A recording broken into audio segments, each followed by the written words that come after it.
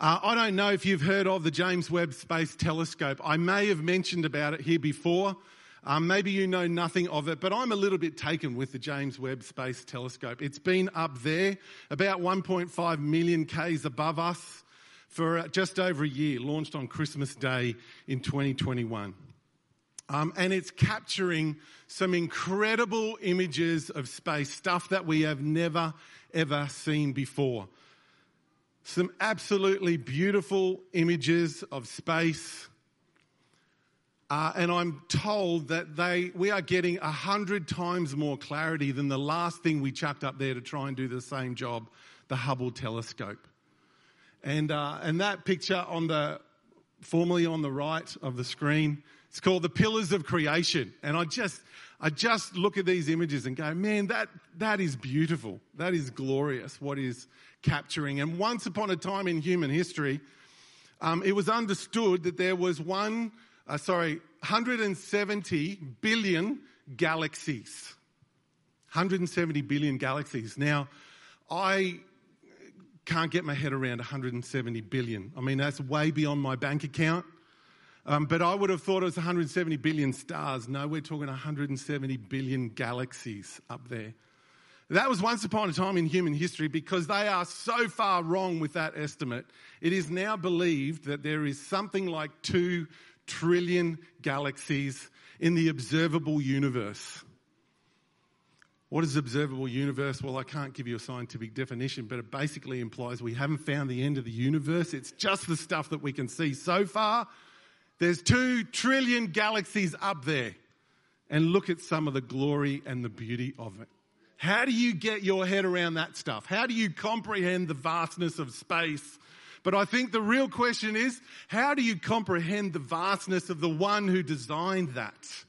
Who has the power that has no rival or no equal, and it has the ability to create all that dimension of space. How do we begin to comprehend who he is? What words do that justice?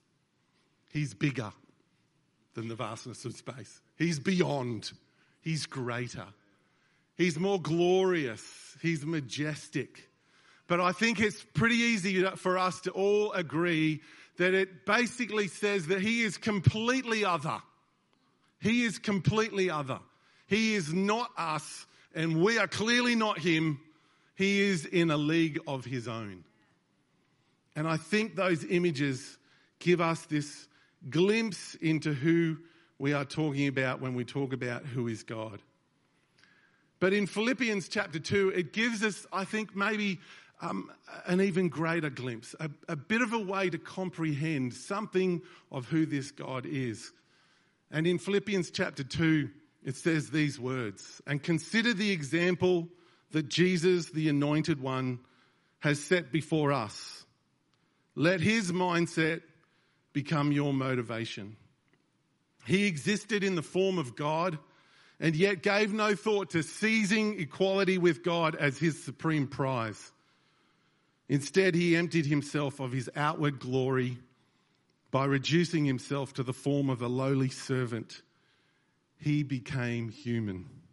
I love that line.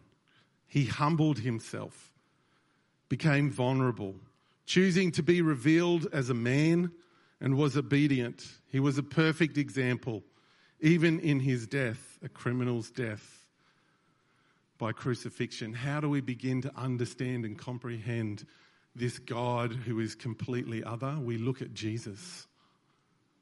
How do we begin to understand God's love demonstrated towards us?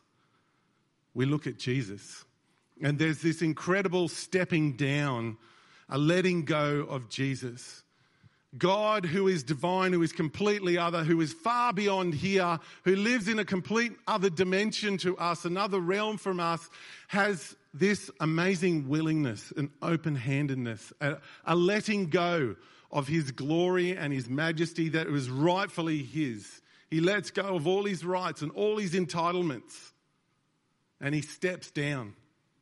And that stepping down is the greatest stepping down in all of human history. From that God who is completely other and has this amazing creative design and power, steps down and becomes human. Now that's a step down. That's a step down. Sometimes we make ourselves, us humans, to be a little bit important and a little bit, bigger than we actually are. Or a lot bigger than we actually are. And we get this sense of grandiose self-importance.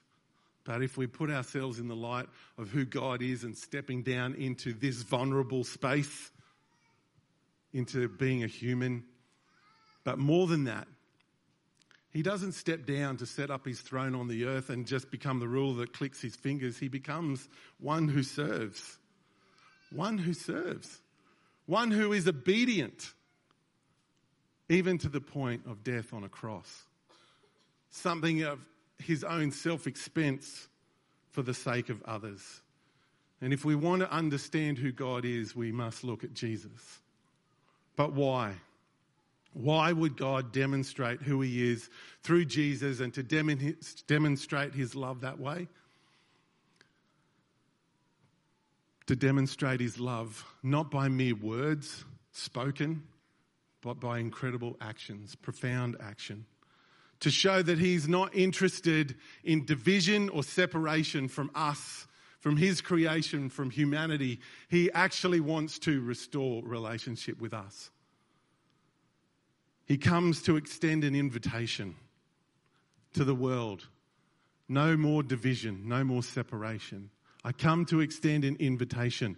How many times, how many stories do we know of something that comes from another dimension? We call it extraterrestrial. Comes into our dimension. And there's this line in that story somewhere. I come in peace. God, through Jesus, is declaring, I come in peace. To demonstrate that by making the first move, it can never, will never, has never, ever been dependent on you.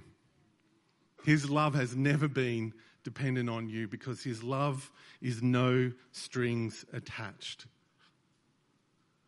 It's completely other. It's completely out of this world. Funny, isn't it? That a whole bunch of you who've been around this doing church for a long time, you know that to be true. You know about the love of God. Maybe for a bunch of us, me included, who grew up in the church, singing, Jesus loves me, this I know. Quoting that scripture that is probably the most quoted scripture around the globe. John 3:16, for God so the world. And yet, you haven't actually begun to start to live in the truth of it. Which is why I bought my chair, of course. I like my chair. It's a simple, humble, lovely little chair. You probably can't see, but there's some engravings, some carvings on there. I don't know. It's just got character. And I like my chair. And I know the truth that this is a chair. I acknowledge it to be a chair. You know that this is a chair, right? And together we would acknowledge that the truth of this, absolutely, this piece, this object is a chair. But I refuse to sit on it. You know what? I'd just rather carry that truth around with me. And that would be dumb. That would be crazy if I just carried around the truth of this chair. Because it gets tiring. It gets tiring. And this morning, there's something in here that just says there's people in this place that just need to accept and to put your faith and your trust in the story of Jesus Christ, the completely other that sends an invitation of love, acceptance, and forgiveness to you. Because it's so easy to say, yes, I believe he loves the world, but we've never accepted that truth for ourselves. That's way too easy. And there's life situations that, have gotten in the way of us receiving that story. The way that we've been treated, the way that value has been placed or not placed on our life, we find it hard to receive. And I think another thing that gets in the way is that we're waiting for this amazing divine feeling of love. But I want to challenge that thought this morning and say to you, just accept the truth of the story. Just take a seat. Rest your full weight in the love that God has for you. That his invitation is extended to you. To the world, yes. But his love is never dependent on you. Being good enough, having done enough, or not included because of the stuff that you know that you've done. And he knows that you've done. But his love continues forever. Maybe there's some here this morning and church isn't the thing that you've done. Maybe this is a new place and a new space for you. And you would say, I've never really bought into the story of Jesus Christ. But I want to extend that invitation from God to you this morning. And it simply is just to accept the truth that God loves the world, God loves you, and his invitation is extended to you as well. If you've never received that invitation, just simply take a seat. Rest, accept, say yes to his story. That amazing story, there are so many people in this place who've done that, and we've never regretted it. And to live in the freedom and the rest that we are loved by something completely other, God himself, is truly transforming.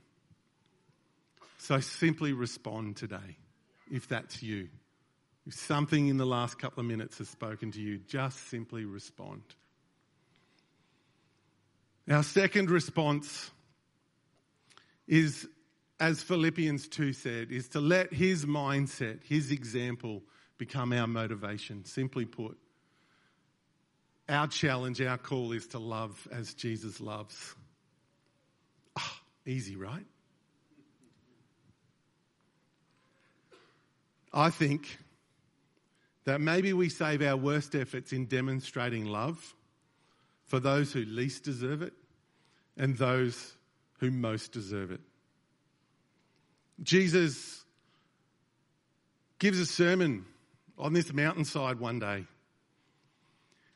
It's called the Sermon on the Mount in Matthew 5, and he unpacks a whole lot of, hey, this is the way that life is to be lived in my kingdom, in the way that we do life, a follower of Jesus, this is what it means. And he has this little phrase, he said, you've heard it said, but I say to you.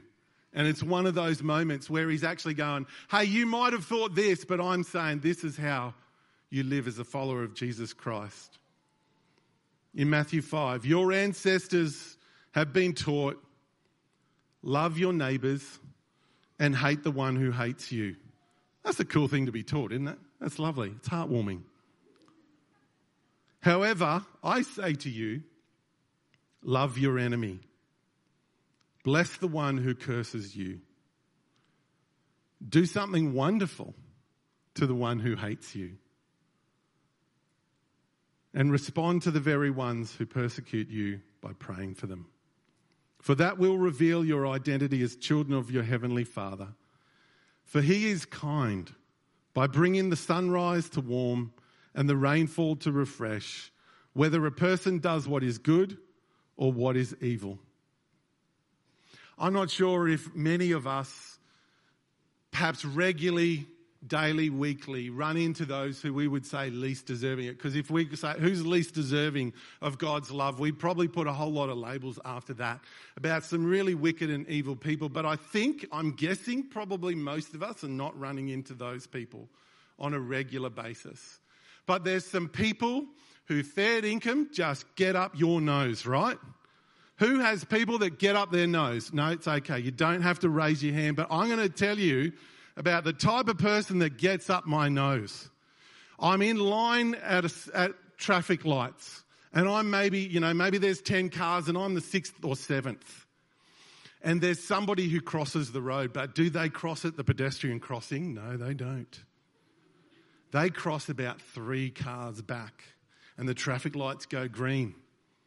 And they're just walking across the road like nobody cares because they have absolutely no respect for anybody else, nobody's time, nobody's priorities. They don't care. And sometimes there's a couple of them. And there's this smug little look on their faces. And sometimes it's a middle-aged man. Oh, grow up. That person gets up my nose. And I am not in that moment feeling all much like I want to demonstrate love. In fact, as one of my friends says, I want to bless them with a throat punch. I want to get out of my car and go up there and tell them a little bit about how the world works because you're getting up my nose right now. And Jesus' love demonstrated is not coming from me. I don't know if you ever have those moments. It's probably just me and Pastor Chris. Isn't that right, Pastor Chris? My brother in sin, I think you referred to us last year. Thank you for coming along today. Now I get you back. But I love the end of Jesus' little passage there in Matthew, and he says, God's not like that. And how do we know? Because he demonstrates it this simply. The sun came up today. On who? All of us. The rain came down on planet Earth to refresh it. On who? Not just the good. Wouldn't that be funny? You know, it's raining down on here, on you guys. You're getting the rain. Somewhere else it's not. Not pointing out any part of the crowd. How do we know God's love? The sun came up today on the good and the evil. I love how God makes it so practical and tangible. God isn't anywhere near as fickle as I am. His kindness, how do we know it? The sun got up today on the good and the evil. But if we're honest, if we're really honest, I think we would go, yeah, but they're less deserving, which is funny because just a few moments ago we thought we were less deserving of receiving God's love, but now we're pointing out, but I'm maybe not that deserving, but that person, they're even less deserving. Aren't we weird? Aren't we fickle?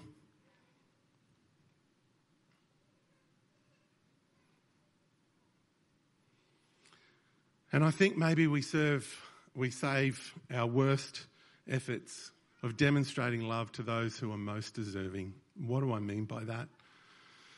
The people we do life with regularly. Our families, our workmates, maybe even people in the church. And the verses just before Philippians tells us to consider the example of Jesus Christ, it says these words: be free from pride-filled opinions, for they will only harm your cherished unity. Don't allow self-promotion to hide in your heart, but in authentic humility, put others first and view others more important than yourselves.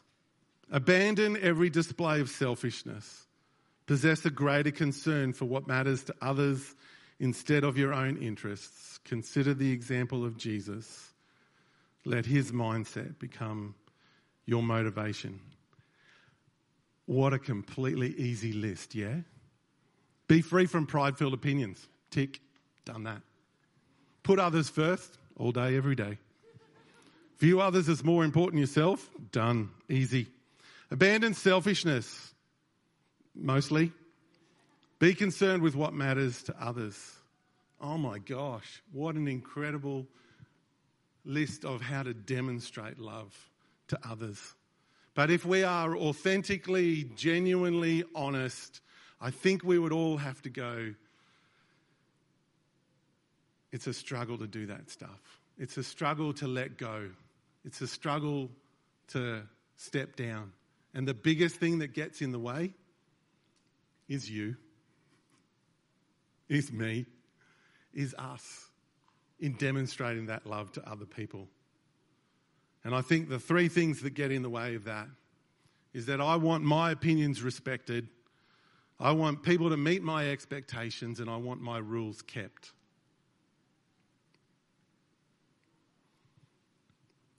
Because you all have opinions, right? We all have opinions. And we didn't come up with opinions because we thought they were wrong. We actually believe them to be right. And then we also hold on to convictions and beliefs, and they're good things. But what happens when we have differing opinions? How do I demonstrate love in that moment? Because the church has this unbelievable record that when we differ in how we view God and theology, that it doesn't let us divide, it actually unites us. If you didn't pick that up, that was heavy sarcasm. We have a terrible record of demonstrating love to one another when we have differing opinions and beliefs and convictions. Here's what I believe. Do you love Jesus? I love Jesus. Let's get along. Let's get along, because that's the one thing that should unite us. How did we treat each other? We had a moment about 12 months ago when this thing called that mandate came down. Oh my gosh, that tested relationships and how we display love to one another. Maybe that's too raw because that was a messy time. But how did we go displaying love to others with differing opinions? Because if we hold on to them, man, they're going to get in the way. What about our expectations? And our expectations often in our marriage relationship. And how often do we keep those expectations unspoken and then get upset when they're not met? Not much? Okay, that was a pop quiz. Just me. And they're not necessarily bad, just like our opinions and our beliefs and our convictions. But if I'm going to hold on to and not let go of my expectations in marriage, and then they're not met, and then I refuse to let go and step down from my rights and my entitlements, it becomes a relationship killer.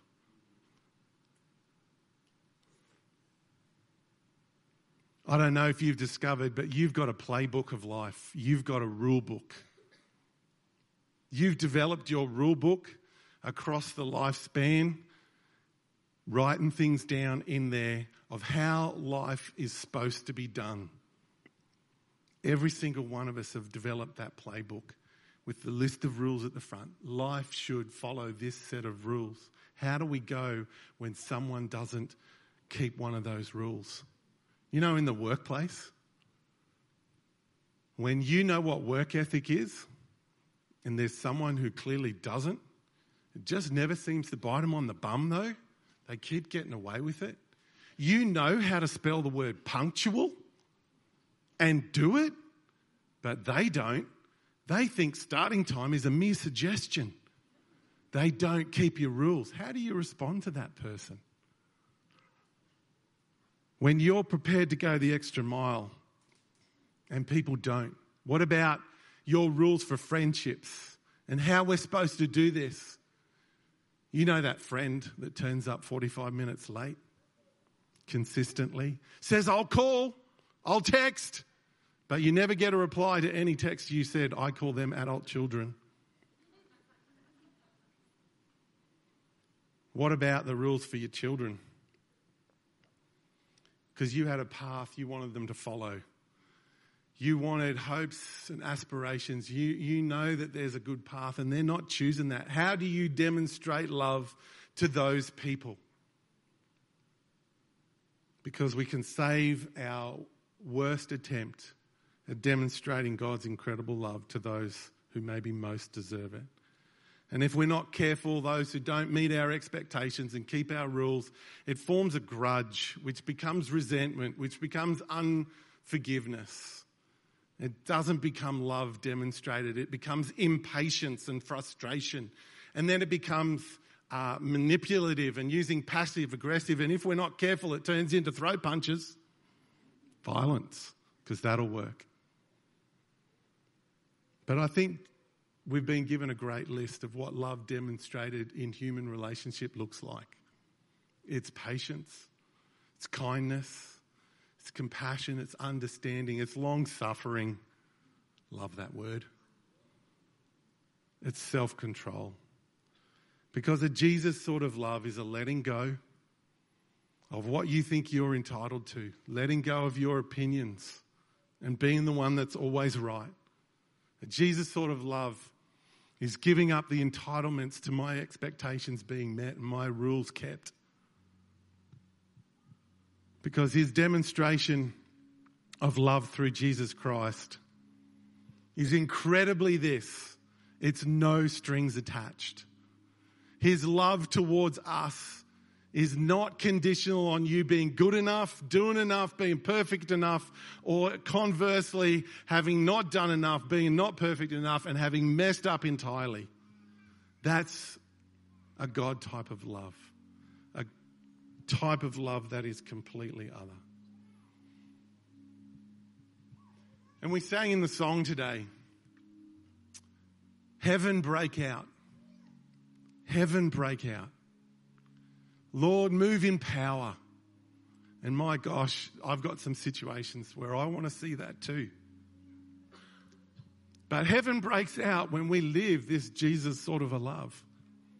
When we live something that looks extraterrestrial, that is not deserved, that is no strings attached. Because that love, church, becomes transformational. Because it's transformed my life. And when people receive that stuff and they know it's not deserved, they struggle to receive it, but something in them begins to go, why have you done that? And that is moments where it can become a life-transforming connection to this completely other God who stepped into this dimension. Let's pray. Jesus, you are amazing. Your love demonstrated, stepping into this dimension. We are so undeserving, but we thank you for your incredible love poured out. No strings attached. And Father, I pray that there are people here today who would just simply take that childlike, simple step of faith to put their trust in your love. Would you work in their hearts? And God, what an incredible challenge that we are to love like you. God, forgive us that we don't do it. We all know that. But God, would you empower us this year for heaven to break out, for your kingdom to come in our lives that we might display it to others. And especially in the moments where we struggle because there's this deserving mentality we have in us. Thank you for your incredible power. While we have our eyes closed, if that's you this morning that's going to respond for the first time, just to put your trust in God's love for you, to respond to his invitation, would you just simply acknowledge that just by placing your hand in the air? Say, yep, that's me today. Is there anybody who just wants to take that simple step and respond?